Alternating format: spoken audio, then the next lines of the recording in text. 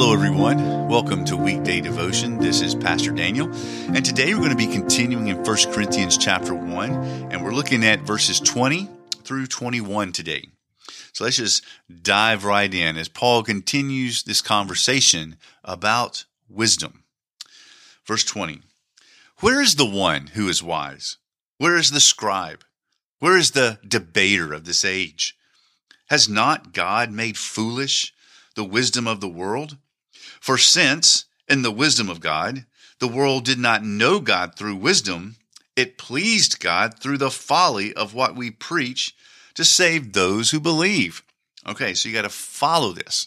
This is super interesting here. Paul, does a lot of fun word twists and turns. And so what is he saying here? He asks a question. He starts with a couple of questions. Where's the one who's wise? In our culture, we would say, who are the people who are wise today? We might go to some philosophers or professors in their universities, or we might go to civic leaders in our area. That's the one historically has been wise. We might go to like grandparents or just the elderly or someone who's been successful in business. We ask them questions and we try to glean their wisdom and their expertise and what they've done and do and all that sort of thing. Well, here what Paul is arguing is just because someone thinks they're wise in worldly ways doesn't mean they are wise. And so Paul asks the question, who really is the wise? And he kind of backs it up. Where's the scribe? So in Paul's day, the scribes were those who they were lawyers. They knew the Old Testament.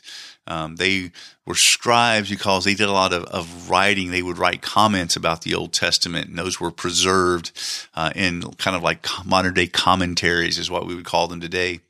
And so they were looked to as wise. They knew the Old Testament. Same is true with Jesus' day. But what did Jesus say to these scribes? He says, "You Pharisees, you scribes, you hypocrites."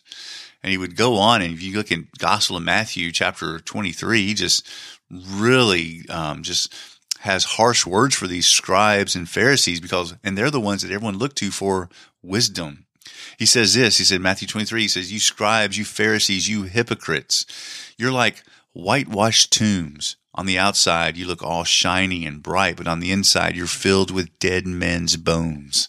He says, "You blind Pharisees, scribes, hypocrites, you wash the outside of the cup, but your inside of your cup is filthy. Blind Pharisee, first clean the inside of the cup, and then your outside will be cleaned as well." So this is who Paul is talking to as well. It's those who are perceived as the wise among us, but really aren't. They're really foolish. Because the scribes in Jesus' day, these scribes that Paul's talking about, they don't believe in Jesus. They don't trust the gospel. For them, the gospel is foolishness. And that is who Paul is talking about. So then he says in verse 21 that what God's wisdom, this is how wise God is. Through the wisdom of God, it says, this is how wise God is that the world, humanity, lost humanity, doesn't come to know God through human wisdom. In other words, these wise Pharisees, these wise scribes, these wise philosophers, they don't figure out who Jesus is, right? And so they're not able to do that. It pleased God. This was God's wisdom to do it this way, is that the wise people on our earth don't figure out who God is. They don't know God. Instead, God is pleased that through this folly of the gospel, this folly of the cross, what seems like foolishness of the cross, right, is what saves people who believe. And so it seems like it's upside down, but it's really right side up. True wisdom believes in God. True wisdom trusts in Jesus no matter what. It's not foolish to trust in the Lord. Even when things seem horrific, it's never foolish to trust in Jesus. I pray you walk tightly with Jesus today. I'll talk to you tomorrow.